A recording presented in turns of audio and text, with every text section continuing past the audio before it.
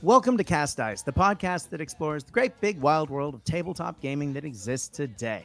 It's been said once or twice, mainly on this podcast, that we're in the middle of a gaming renaissance. There are just too many good games that we can spend our hobby time and our hobby dollars on, and it can lead to a serious case of not knowing what to play next.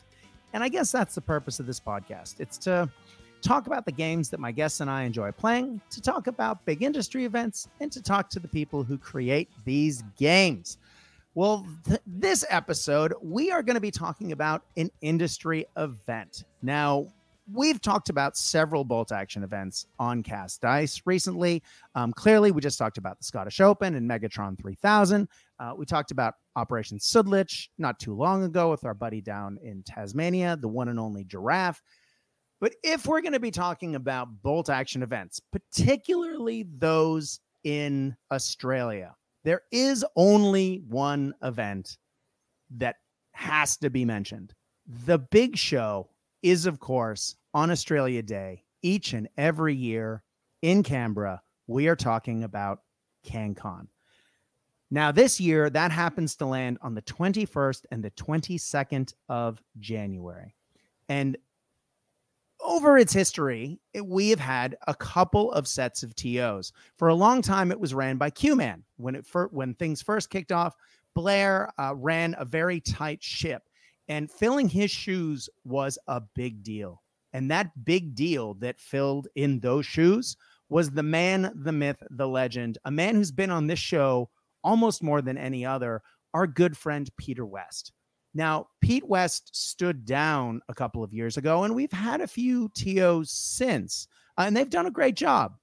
But it's exciting that this year is the first year we get proper two TOs. We get a team of people stepping in to run the big show, and they are no strangers to running events or to bolt action or the bolt action community in Australia, and in some cases internationally. And joining me tonight is one of those two men, a man who's been on this show several times before. He's run tons of events in different places, including one at a tank museum not too long ago. I think we talked about it on this show. And of course, we are talking about Hari, one of the Bacon Burgers podcast. And of course, his co-TO, Tristan, who isn't with us today, but Hari is. Hari, welcome to Cast Ice. How you doing? Thanks, Brad. It's great to be here. Doing good. Neck deep in CanCon prep. It is one hell of a challenge. As someone who's run 2-day events yourself, you know exactly how much work goes into an event, and it's a monster. But we're doing our best, and we are on set to absolutely deliver a premier event to the community. Now, for those who aren't aware of what CanCon isn't just a bolt action event, although for many of us, it's the only reason to go up there. CanCon is a massive game convention. It's one of Australia's largest, if not Australia's largest, tabletop / board gaming / gaming in general convention. And it takes place in the Epic Convention Center in Canberra. Or as we like to sometimes think of it, a giant tin shed. And that, of course, doesn't actually do it justice. I went up there for Warhammer 40,000 events and Warhammer Fantasy events for years before I started playing Bolt Action. Well, before Bolt Action existed, because I've been going up there for that since. But Epic is a massive convention center. And yes, it has metal siding, hence our joke about being a tin shed. And yes, it is in one of the hottest weekends, it seems, without failing, Canberra every year, which is why it always seems like a hot tin shed. But it is a honest to God convention center, and it has games of all kinds. All the majors and tons of minor games have events at CanCon. And in recent years, the Bolt Action event has grown and grown and grown. And this year, we're shooting for 80 players. Now, that is a really exciting goal and target, not to mention it really does mark Bolt Action as one of the premier events at that convention. Hari, you got to be excited about that. Oh, absolutely. I mean, we are beyond keen for this. And given everything that's transpired over the last couple of years, all the problems we've had with COVID and how that's impacted events, we've seen a certain amount of I guess you could say, bottlenecking of events where player counts have been a bit down. We want to bring CanCon back. We want to cement it back in that place at the top of the pyramid, and we want to get the maximum number of players, raise the profile of the game higher than it's ever been raised at CanCon before, and sort of make that impact on the event itself. We are here and we are here to stay. Yeah, exactly. Now, you and Tristan have run events literally all over Australia for all size events. You've run campaign days, you've run competitive events. It's the gambit. Can you talk to us a little bit about what is the expectation for players coming to CanCon? Because I know I've heard you guys talk about it on the Bacon Burgers, and let's be clear about it up front. What kind of event is this if people are looking to come to the big show and check it out? So stepping right off the bat, this is first and foremost a competitive event within the spirit of the Australian meta. Now, I know a lot of people are a little bit gun shy of the word competitive. Primarily, I think that stems from, perceptions of competitive scenes overseas. There are some stronger metas out there. Ours has always been a little bit different, and in no way do Tristan and I want to alter that, to the detriment of the game. This is a competitive event, but throughout an event such as CanCon, you will see the stronger players generally drift to the top of the player pack. The guys that are there to have a good time, they're going to hang around in the middle with like-minded people. And speaking purely as a non-competitive player myself, I in no way identify as a competitive event player. I've been to CanCon before, and yes, you do face some strong lists, but overriding all of that is the amazing time you have rolling dice, seeing the beautiful armies that are on display, seeing the amazing terrain that are at these events, having a wander through the Epicenter and seeing some of the other games that are being played. All included, it is an amazing experience, and I cannot recommend it highly enough. Yeah, I am going to talk about Epic again in a minute, because there are some really special parts to CanCon that make the Bolt Action tournament even sweeter.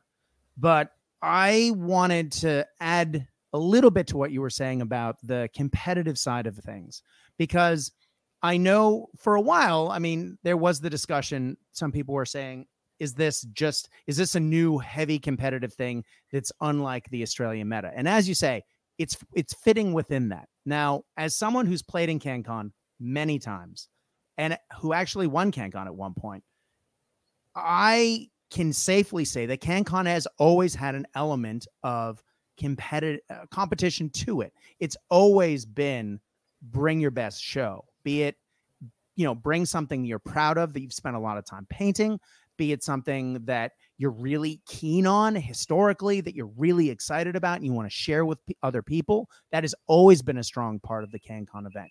But also, if you want to trial something different, if you want to play something that's, going to have teeth and is going to rock, well, CanCon has always had that. Now, millions of years ago, I took what I thought was a fun, historic Indian, British recce force that was historically themed, and who people said, you can't play that. That can't win games, because in version 1, our armored carriers weren't great. Turns out it did pretty well. But there's always been that fun element of put your best foot forward, have a good time, but see what shakes out at the other end. And that has always been my experience with that. And from having spoken to you and having read some of the things and listened to some of the things you've said, you are carrying that proud tradition forward. Absolutely. There is nothing would be worse for us than having an event where people were walking away with a sour taste in their mouth. So to that end, even though this is an Australian meta community event, we are still vetting lists. We are doing our utmost to ensure that none of the abusive nonsense comes through. We don't want people getting a rude awakening when they rock up to a table and go, hang on a second, I'm facing 4 Katyushas, 6 flamethrowers. What is this? How did this get through? We don't want to see that kind of lunacy, because even though this is an event the size of CanCon, it's always going to have that appeal to the competitive players. And yes, it is a competitive event, but also we want to encourage new players to come. Events like CanCon, like Bear, Moab, WinterCon, they all grow the scene through the exposure of the game. If people walking past see players having a bad time or they see arguments between players, nothing will turn them off quicker. It's a surefire way to drive people away from the game. But if the TOs put in the work, as Tristan and I are doing, as all TOs do, to ensure that players have a good time at that event, it creates this positive image and people are going to be drawn to that. Yeah, exactly. And you and I have both been to CanCon, and we've seen game systems that you walk by and no one looks like they're having fun. And the terrain looks lousy. And I'm not naming game systems, and certain editions are definitely different than others. But I distinctly remember the last time I was at CanCon walking by a game that I'd used to play with the Mouth of Madness and Dave of War. And we just looked over, and Lachlan looked around and said, "Did you notice that not one person in this event is smiling?" And it was a massive event. And we looked, and it wasn't just they weren't smiling, they looked miserable. One thing I've always noticed about the bolt action events at CanCon is the exact opposite. You have people laughing, you have people smiling, you have people playing games. And that's always been something that CanCon can hang its hat on. Now, part of that has always been the culture that was brought out by the TOs. And given the style of events that you and Tristan have run in the past, I'm proud to say that I'm really excited to see that tradition continue, if that makes sense. Yeah, absolutely. And thank you for that. Like, as someone who's been in the community for as long as you, that's a massive endorsement and we really appreciate it. And, you know, I can honestly say I've walked away from bolt action events where my face has been hurting from how much laughing I've been doing. Right. Like between the craziness of the list that you see, the lunacy of what can happen when you roll a D6, there's no end to the comedy. It's absolutely fantastic. But in saying that, it is still an event where people are trying to, put their best foot forward. So I'm really curious to see what people are going to bring to the table. I can't wait to see how everything looks set up on the day. It's a wild ride. It has already been a wild ride, and it's only going to get wilder. Nice. Well, let's talk about the things that people are going to bring. Now, there are two sets of things that I want to talk about today with this. One is there are a few restrictions on what you can bring to the event. And two is we've changed a couple of the rules for bolt action for this event. And we're going to talk about that in a sec. But let's start with the restrictions. Now, before people start shaking their head saying, "Oh, there's never been restrictions before," that has never been the case. Pete West has always put restrictions in, often in the form of how many flamethrowers people could bring. And more notably, one of the more controversial things was Panzer IVs weren't allowed to have Tiger Fear in previous years. So there's always been an element of catering bolt action for CanCon. So this year, though, we have a couple of rule restrictions for People's Army lists. One, maximum one multi-launcher per army. So you're not running the 4 Katyushas that Harry was talking about earlier. Now, Hari did mention not a bazillion flamethrowers, and that's the second restriction. You are allowed up to 2 flamethrowers. Now, those could be vehicle or man-packed. You can take multiple platoons, but you cannot mix theater selector platoons and reinforced platoons. You can also take reinforced platoons or theater selector platoons only. That means no armored / tank platoons, please. Now, there are a few theater selector shenanigan lists that do change that. Bloody Gulch, I'm looking at you, where you can take multiple tanks. Again, if you are thinking about taking that, and I'm sure Hari will say this in a second, please email your list in sooner rather than later before you go out and buy it and paint it to make sure that it matches the character of the event that you're playing in. And last of all, multinational platoons are not allowed. Now, Hari, I have just thrown out a bunch of restrictions at one time.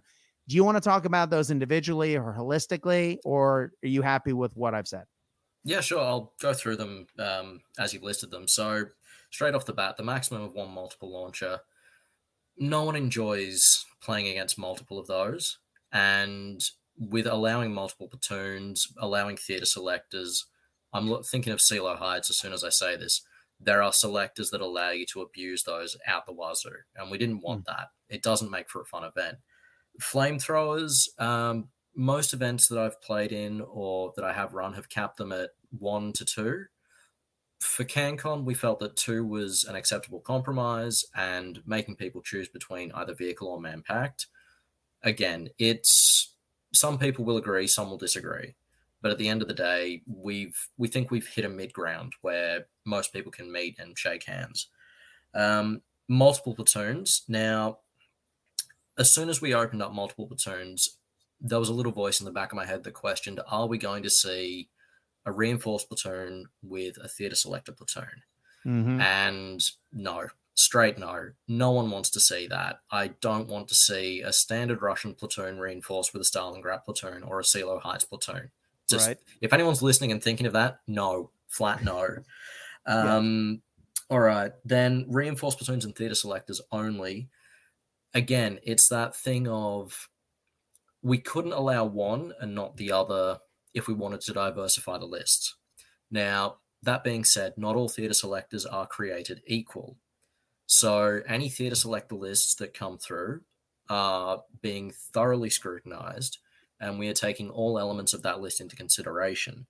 The same goes for reinforced platoons. We're, dotting the I's and crossing the T's, making sure that there are no rude awakenings in there for players.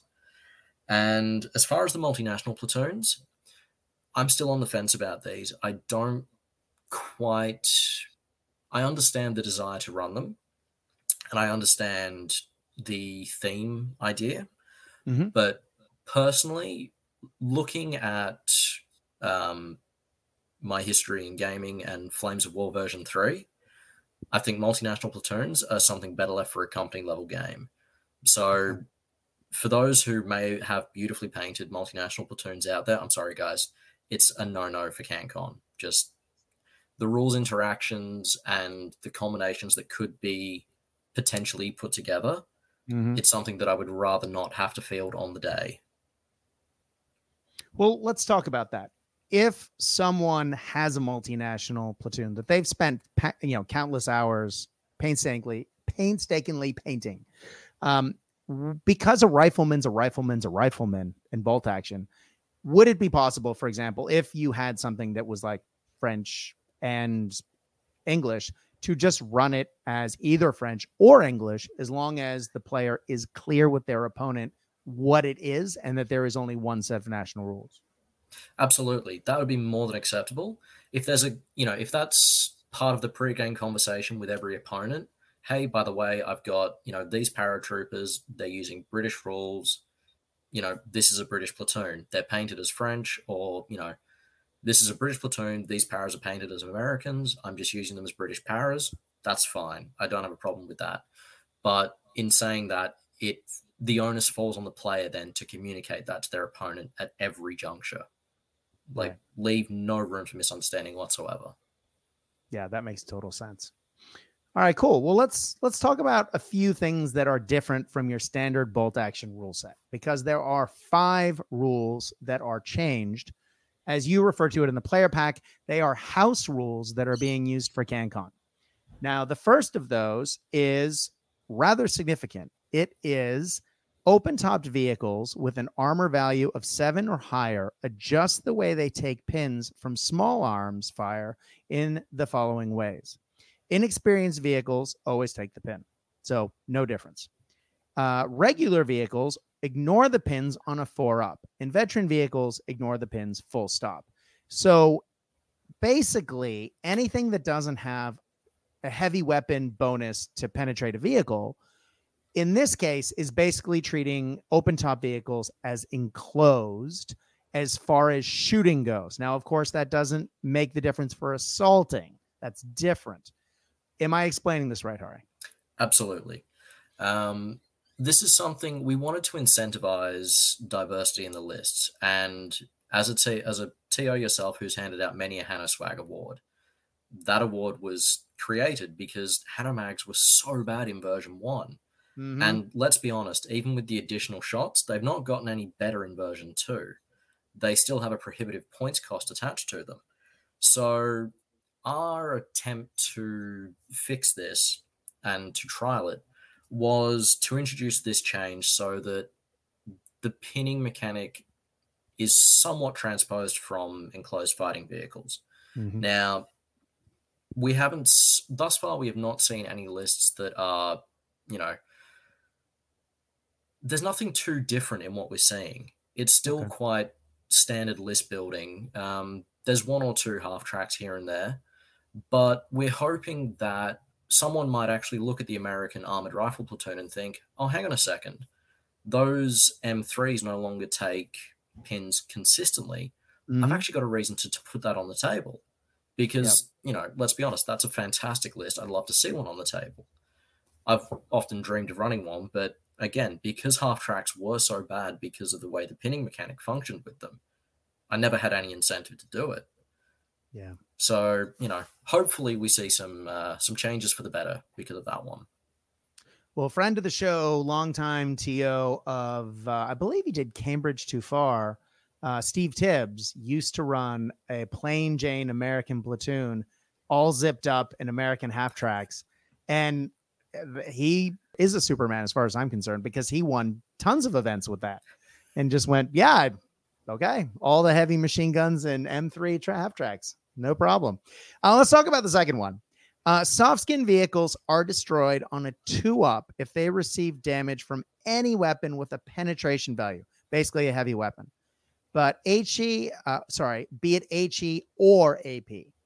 A roll of a 1 is still a failure as per the standard bolt action version 2 rulebook. So in this case, rather than rolling on the damage chart, anything but a 1 means that soft skin vehicles are destroyed. That doesn't count for SMGs, rifles, anything like that. It only counts for weapons that have a penetration value, like a heavy machine gun, an ATR, up to a heavy howitzer / super heavy AT gun. Can you talk to us about this? And is that in response to what we've seen in a dramatic increase of over recent years, truck spam? Look, honestly, from my point, yes. Many players, myself included, are somewhat guilty of truck spam. And for something that was such a precious resource during the war, we see trucks on the battlefield far more than we, realistically would. Now, there were many different options that we toyed around with for addressing this. Ultimately, the implementation of the 2+ damage mechanic was our solution. The rolling on the damage chart, I feel, grants them a little too much durability. I've ricocheted too many main Panther rounds off trucks for far too often, and it seems somewhat ludicrous that a high velocity 75mm round would fail to immobilize or destroy a truck when punched straight through the engine block. So again, this is another aspect of that, trying to encourage that diversity in the list, making people think a little bit more. Do you want to splash for a truck or shave a few points here and there, go for something that's armored, a little bit more reliable, make players think rather than just having them pull a carbon copy 1250 list out of their back pocket. Exactly.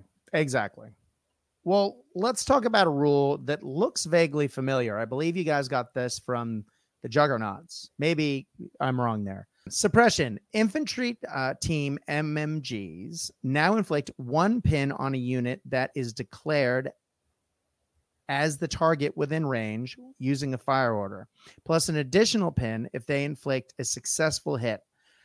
A targeted unit may only suffer the effects of suppression once per turn. So machine guns automatically cause 1 pin, but then there's a chance for a second pin. MMGs have come in for a lot of criticism as being overcosted, underperforming, in a slot that is too easily removed, not reflective of their, actual role during the war. And yes, we borrowed this from the Juggernauts. Hats off to those boys for developing and testing this mechanic. And again, this is something that we hope will see people take more MMGs. We deliberately made it not squad based, just so that it was purely that support slot. We felt that I think it's the Japanese MMG squad from Campaign New Guinea. Yep. They already get enough of a buff. They're all fanatic. They don't need the ability to throw out extra pins.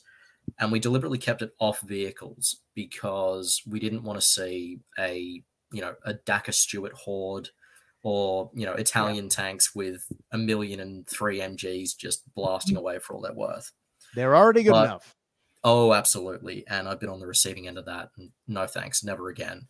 Yep. But suppression is, we hope we will see, again, more diversity in the lists.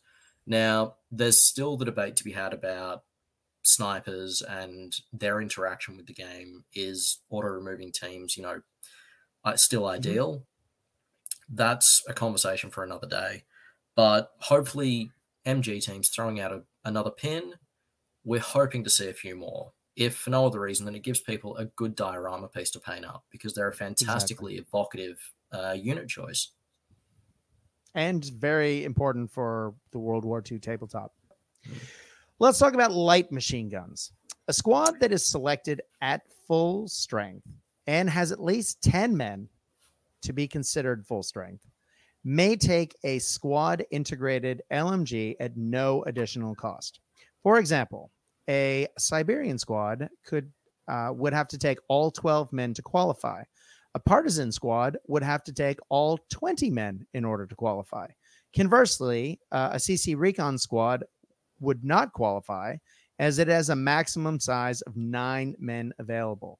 Volkssturm would also not qualify because they don't have the option to take an LMG. Why this rule?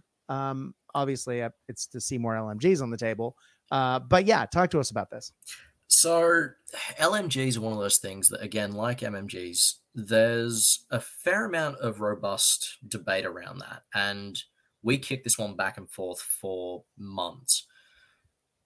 Back in the days of the Bolt Action Alliance, we had the 5-point LMGs. Now, for those who don't know what that was about, back in version 1, LMGs only threw out 3 shots per turn. So at 20 points, they were way overcosted for what you got. 5-point LMGs were a good fix. With the buff to them in V2, we felt that 5 points was too cheap. We could have gone for 10 points, but this was where we sort of had to compromise. I was in favor of 10 points. Tristan was in favor of the full strength squad to get the integrated LMG. Now, it's looking at it retrospectively, I think the full strength squad with the integrated LMG for free, that's more reflective of squad organization during the war. Yeah. The LMG was and still is an integral part of infantry tactics on the battlefield. The danger we wanted to avoid was throwing them out willy-nilly. Yeah. We didn't want every man and his dog having a free LMG for nothing. Schutzen squads already get a free LMG, so they're not able to double dip. That was where the at least 10 men to be considered full strength came into play.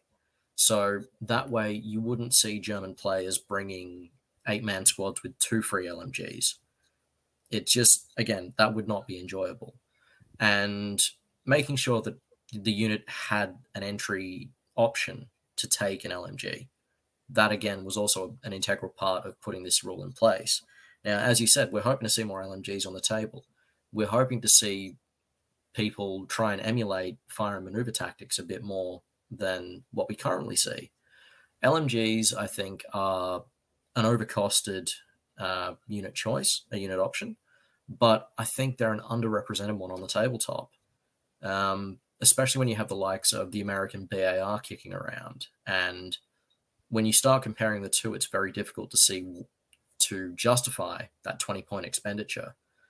Personally, I'd rather take another 2 bodies in a reg squad, or another 2 Panzerfausts and another 2 assault rifles.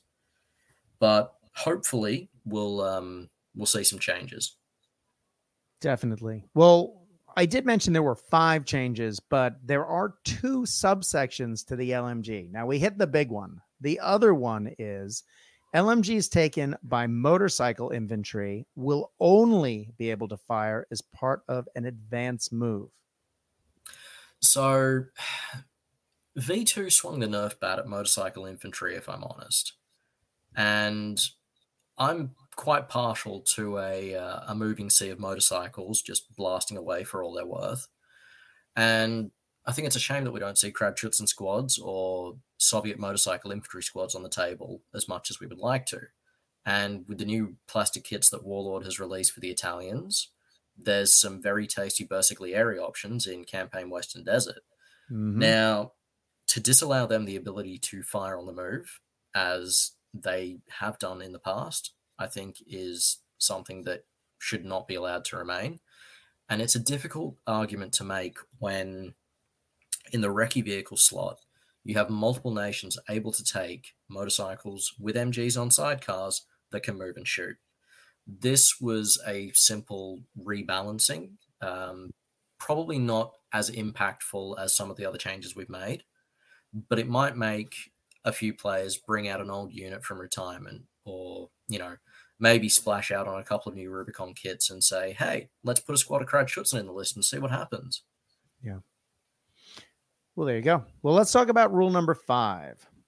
Piats, bazookas, and Panzerschrecks now use the 1-inch HE template when firing against units in buildings, the same way a light mortar would. So this is, again, an attempt to replicate how these weapons were used on the battlefield. There's many documented examples of bazookas or Piats being used to clear entrenched sniper positions or suppress medium machine gun teams in buildings. And the detonation of a shape charge round within an enclosed space, it would throw out a horrific shrapnel effect. And the spalling, if it hit the side of the building, you would still have that effect replicated as concrete and brickwork gets blasted around inside. We wanted to give these units a little bit more utility rather than futility, because throwing a single shot at a building and potentially killing one person, it's not that great a return on investment, especially when that same team can be auto-removed by a sniper. The only thing we didn't do was give it to the Panzerfaust, because at 5 points for what a Panzerfaust does, it's already too good of a choice. We don't need to make them any better. We just need to tweak the things in the background. Speaking of tweaking, things that we've tweaked in the past, one of the frequently asked questions might fall into the category of things that we're talking about, which is, I'm taking a Panzer IV GHJ. Do I benefit from the Tiger Fear rule? And for this event, they do not. No.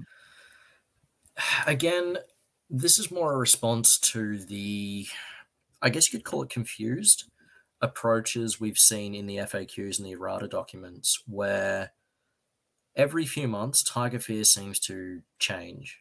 There's the old question, when is a tiger not a tiger? When it's 19 inches away. So, it's one of those things. With new players coming into the game, they may not be aware of errata rulings. If they're only 6 weeks into the Bolt Action community and all they have is a copy of the V2 rulebook and the Armies of Germany book, they probably only have knowledge of the old version of Tiger Fear. So to avoid any potential unpleasantness related to rules discussions or rules disputes that they may think are unfair or a personal attack or whatever, a flat no. It's just easier. We kicked around a couple of ideas of, if the Panzer IV is veteran, if it has the shirts and side skirts, giving it that boxy outline. Mm-hmm. But at the end of the day, it was just simpler to say no. And that's not surprising, because that's been a thing at CanCon for years. Yeah. Well, let's talk about the games themselves. So as I said, CanCon is a 2-day event. It is the 21st and the 22nd of January, 2023. It is 3 rounds on day 1, starting at 9 a.m. and running until 6 p.m. And on day 2, again, it kicks off at 9 a.m. And the ceremony to end CanCon is, well, Bolt Action anyway, is 3:30. As I said, 5 games. Now, it is always interesting to me, as someone who spends a lot of time thinking about missions, to talk about what missions will be played at these big events. And you are running, unsurprisingly, 5 missions for 5 games.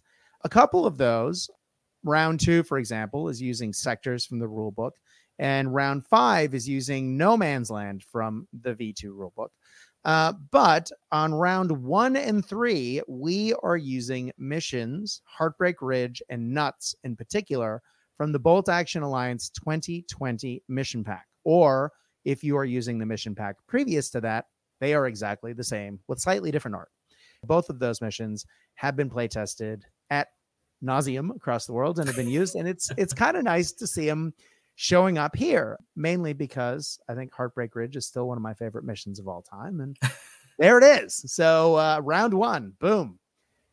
And then round 4, you're actually using a mission from the upcoming Bolt Action Alliance mission pack for 2022.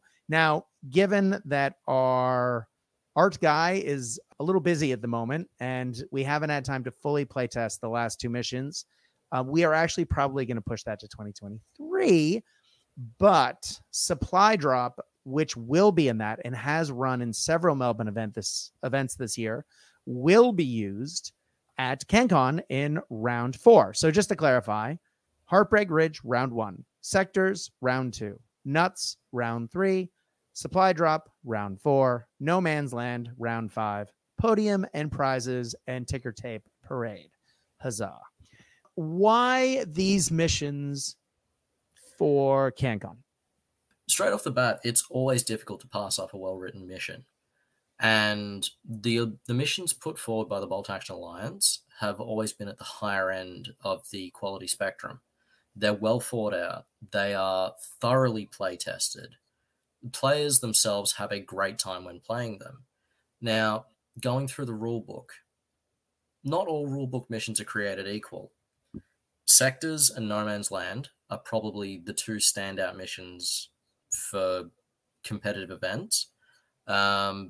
I've certainly had some crazy fun playing Top Secret, but it's not the ideal mission for a tournament. So when we sat down to knuckle this out, straight off the list, Heartbreak Ridge was up there. It is a mission that pushes a player to drive across the board. It stops this castling up in the background. It stops you from falling into a stale play style. It's quick, it's engaging, and it's something that gets the blood flowing, gets you enthused for the next round. So it's a great way to kick the day off. Sectors, again, it's been a while since I've played Sectors, actually. I haven't rolled dice since about May of this year. But Sectors is one of those missions where, again, you have to think about what you're doing. You have to be very aware of your opponent's positioning. Again, the same thing with Nuts. Now, Supply Drop, I've not had a chance to play, but the reviews that I've heard from the Melbourne scene have been absolutely glowing. I think there was an attempt on the Gold Coast to replicate something along those lines of, pushing forward to capture supplies. But the way it was implemented was very flawed, and it would lead to some very one-sided games. From what I've heard of Supply Drop, you've thought out, because first of all, let's acknowledge you wrote Supply Drop, and you did a stellar job at it.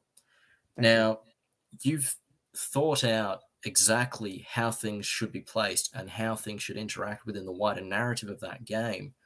And that shows in the level of praise that it has come in for in the Melbourne scene. And I'm looking forward to seeing people take that mission back to their home communities at the end of CanCon, because I'd love to see more people playing it. I'd love to play it myself, but that would involve finding time for a game and unsticking myself from several buildings. With Supply Drop was an intentional build. And as you mentioned, I wrote Supply Drop. I did. I also wrote Heartbreak Ridge and I wrote Nuts. But I wrote those in 2016.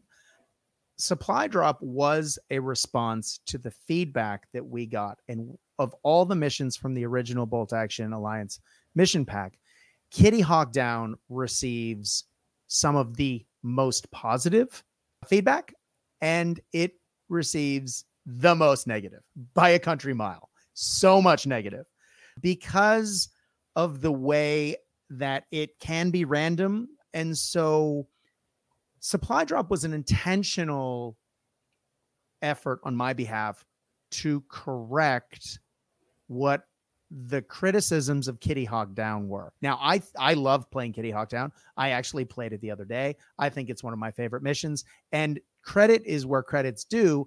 That mission was stolen wholeheartedly from a giant Melbourne event called Arcanicon. And Arcanicon ran a mission called Thunderhawk Down. And I repurposed it and renamed it and changed the rules to make it match Bolt Action, obviously, and spent a lot of time playtesting it to make it actually work for Bolt Action. But the idea, the kernel, came from Thunderhawk Down.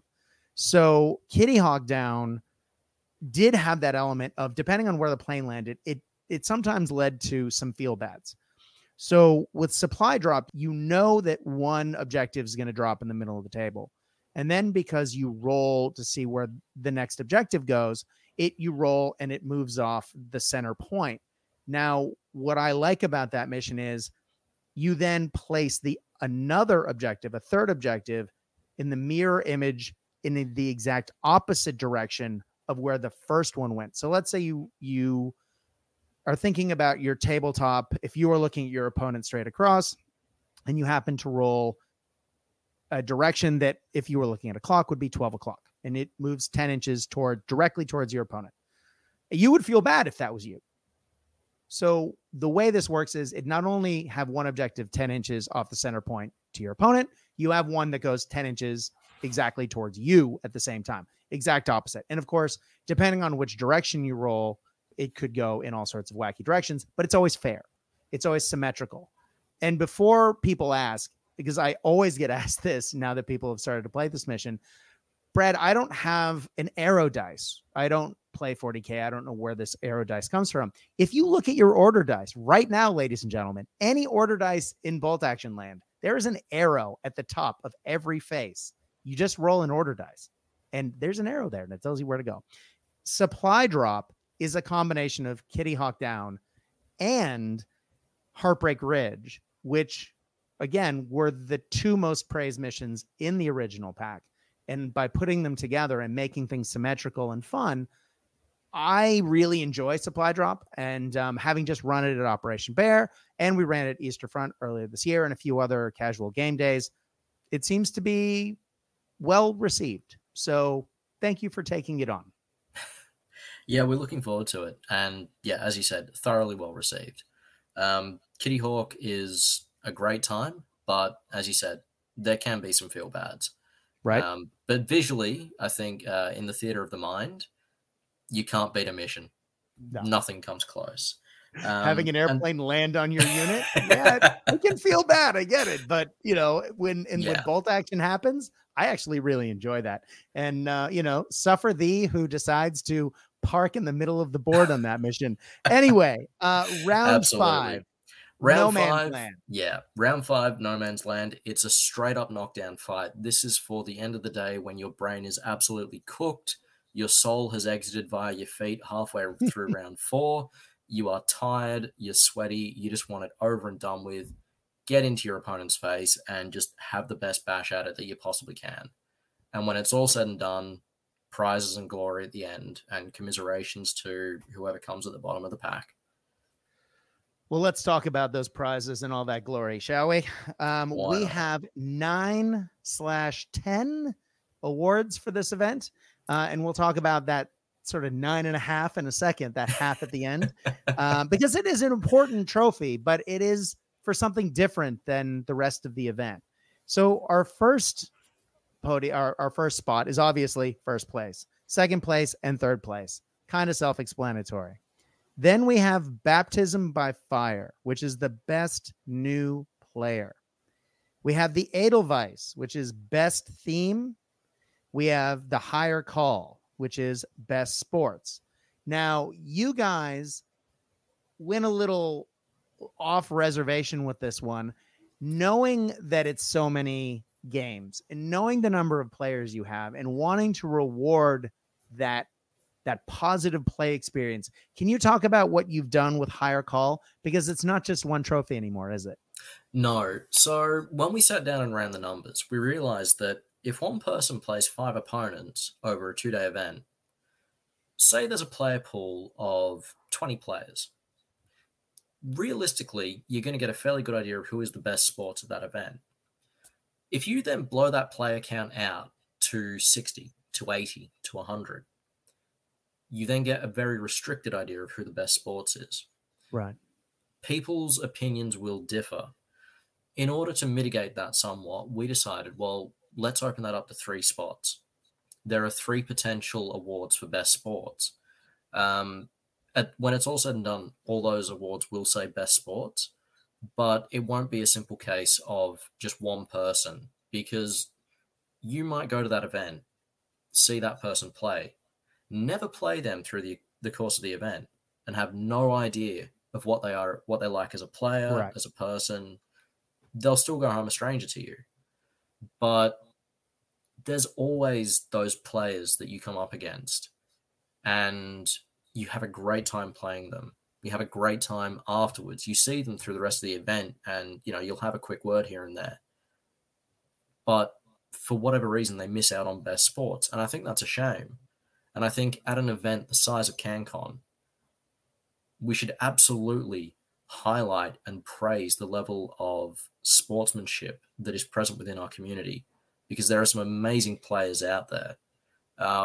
Straight off the bat, I'll stick my hand up and say, Rob Deacon, if you're listening, I've never had or heard a single word of complaint against that man.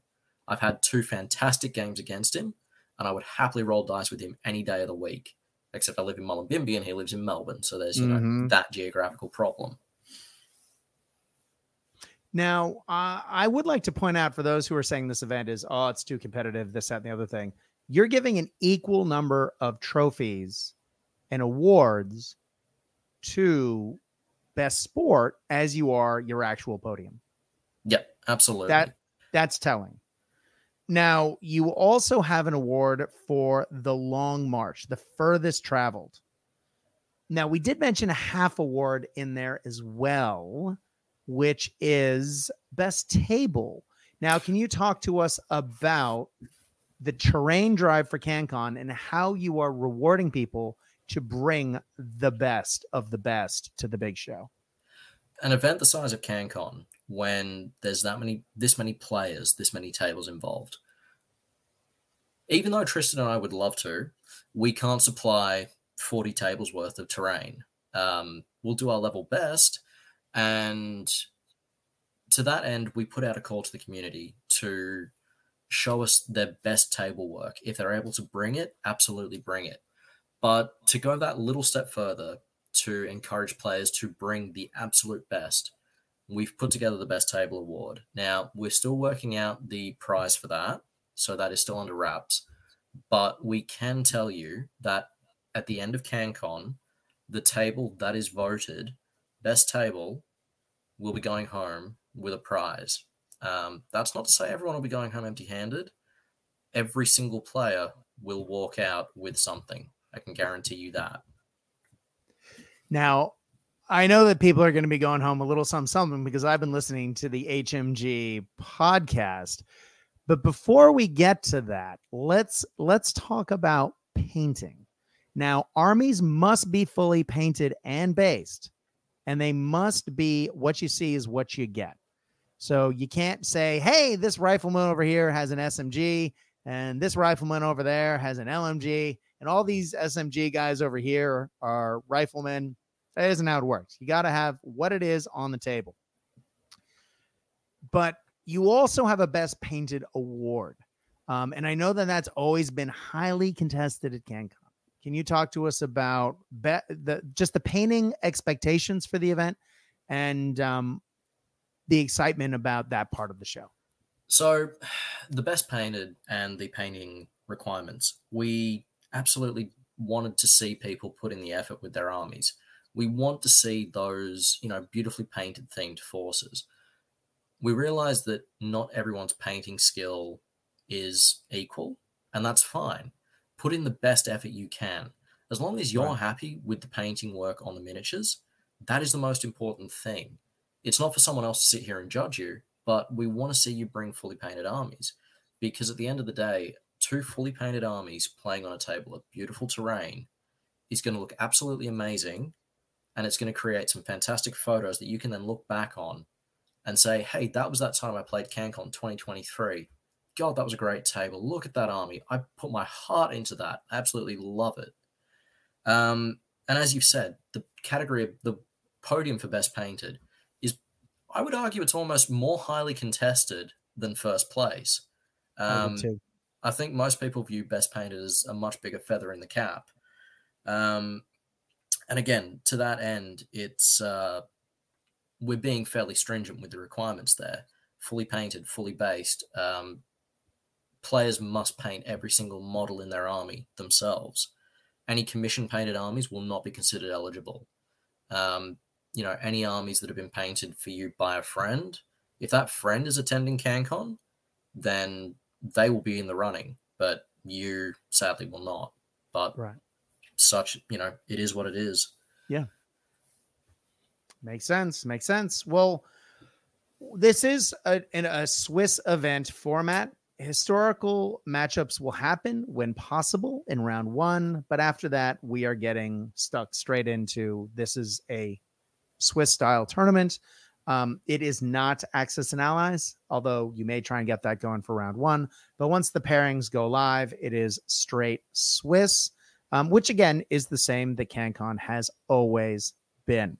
Now, we did talk before about everyone leaving with a little something. Now, Hari, let's talk about the amazing list of sponsors you have for this event, because it's a hell of a list. But then let's talk about what everyone will be going home with. When Tristan and I first started kicking around prize support and approaching companies to see if they'd be interested in sponsoring the event, we were somewhat apprehensive. I think that little voice, the fear of rejection, is always there. But the companies involved have come to the table in absolute spades. I cannot speak highly enough of the companies that I'm about to list. We have, first of all, Warlord Games. They've been absolutely phenomenal in their support. And we have, right on their heels, our friends at War and Peace. Sean, Ian, the whole team, they're doing a stellar job, as they do for every event they support. Amen. Then we have Rubicon. They've come to the table as well. The War and Peace is holding our prize support at the moment, but we're eagerly awaiting getting our hands on that. We then have War Games Atlantic, who, when you hear what I've got in store for you from the prize support we have from War Games Atlantic, your heads are probably going to explode. It's awesome. We then have Dice of War. Our good friend Adam Brooker is providing the CanCon 2023 Bolt Action exclusive D6. Everyone will be getting one of them, and you'll find out how you're getting that in just a minute. Mm-hmm. We've got our old friend Viv from Knights of Dice. Again, he's bringing a couple of tables of terrain, and as always, he's a stalwart of the community. So Viv, thank you so much, man. We've got Battlefield Accessories. They've come to the party as well. And again, this is all part of the little surprise I'm teasing. We've got Eureka Miniatures. They're supplying some of their top quality products. And for anyone who's ever seen their Russians, Japanese, Australians, Chinese, those ranges are absolutely beautiful. By all means, get your hands on them. Those Deep Chinese cuts in particular. Oof. Oh, just played it against some of them recently. Unbelievable. Deep Cut Studios have come to the party, providing us with 8 beautiful mats for the tables. So again, another amazing company to check out. Micro Art Studio have committed, but due to they've just launched a new range, and that's kind of snowballed into something much larger than they expected. They're doing their best to try and get to us, but that may not happen. Unusually for a CanCon event, we also have Kaiju Beer as a sponsor. Mm-hmm. There'll be a few slabs of those going out as prizes. Anyone who's underage will work something out entirely, something different out. Because we're not putting minors on the road to early drinking. No, exactly. No. But in terms of the surprise that we've been building up here, now Tristan got this idea from Andrew Baxter when he ran CanCon this year.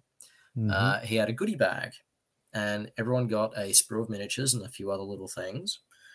So we thought, well, why don't we do that? So to that end, we've got a bunch of marketing material, the event exclusive D6, a pre-painted MDF building from Battlefield Accessories. It'll be a small little outhouse or farm shed or something, and a sprue from War Games Atlantic. Now, Awesome. They've been thundering through releases. The speed at which they put them out is just mind-boggling. Mm-hmm. And our friend Carl has implied that they want to go even faster. I don't know how, and I don't think my wallet will survive if they do, but best of luck to them. But everyone will go home with a bag of something. You will have a sprue of miniatures, a dice, a little building, some marketing material. Everyone will leave. You'll have that before you even start the event. We're handing that out as you walk in. Before you've even played a game, you've already got a prize. There is a gold ticket in one of those bags. That's completely random. And that surprise we will leave because someone is either going to scream, cry, or pass out when they win that. Mm-hmm. I think I know what it is because I think Tristan acquired it when I was with him on the weekend. And ladies and gentlemen, I'm not spoiling it, so don't ask. Mm-hmm. But I assure you, it is a hell of a prize. Yeah, absolutely. We're doing our level best to make sure that this is the best event that it possibly could be. We would absolutely try and lower the temperature a little bit if we could, but unfortunately, that's outside the realms of our abilities. We're good, but we ain't that good. Mm-hmm. Just make sure you're wearing deodorant, ladies and gentlemen. As someone who's played in many CanCons, please. Pretty Panda, please. Hari, we've covered this sort of from top to bottom, but I think the most important information that we can hand out right now is how can people sign up for CanCon? All right. So if you're hearing this and you're going, hey, CanCon is the event that I want to hit. If I hit no events for 2023, I want to make sure I hit CanCon. Canberra Game Society. So jump on Google, punch in Canberra Game Society, their website, go through their CanCon 2023 portal. I believe the portal just says CanCon. Go through that. You'll find tournaments. Go through that. Scroll down until you find Bolt Action. Hit buy ticket. The email address for the event for list submissions, canconba@outlook.com. Yes, Outlook has its flaws, but bear with us. We tried Gmail and so many things went haywire. It was just not fun. Lists are coming in, and we're doing our best to get to all of them. We will be getting to as many questions as we can. There are a few interesting interactions that have been brought to light since. We've had to put up a couple of, event in-house errata posts, but hey, that's all part of the fun and games of being a TO. I'd much rather be playing in CanCon than organizing it, but when it's all said and done, I'm happy that the community is going to be getting its money's worth for this event. Tickets are $75, and please get in quick. Let's get that number count boosted. We've got 31 players so far, and we'd love to see more. Exactly. And it is important. I know that, look, I don't want to say gamers wait to the last minute, but gamers wait to the last minute.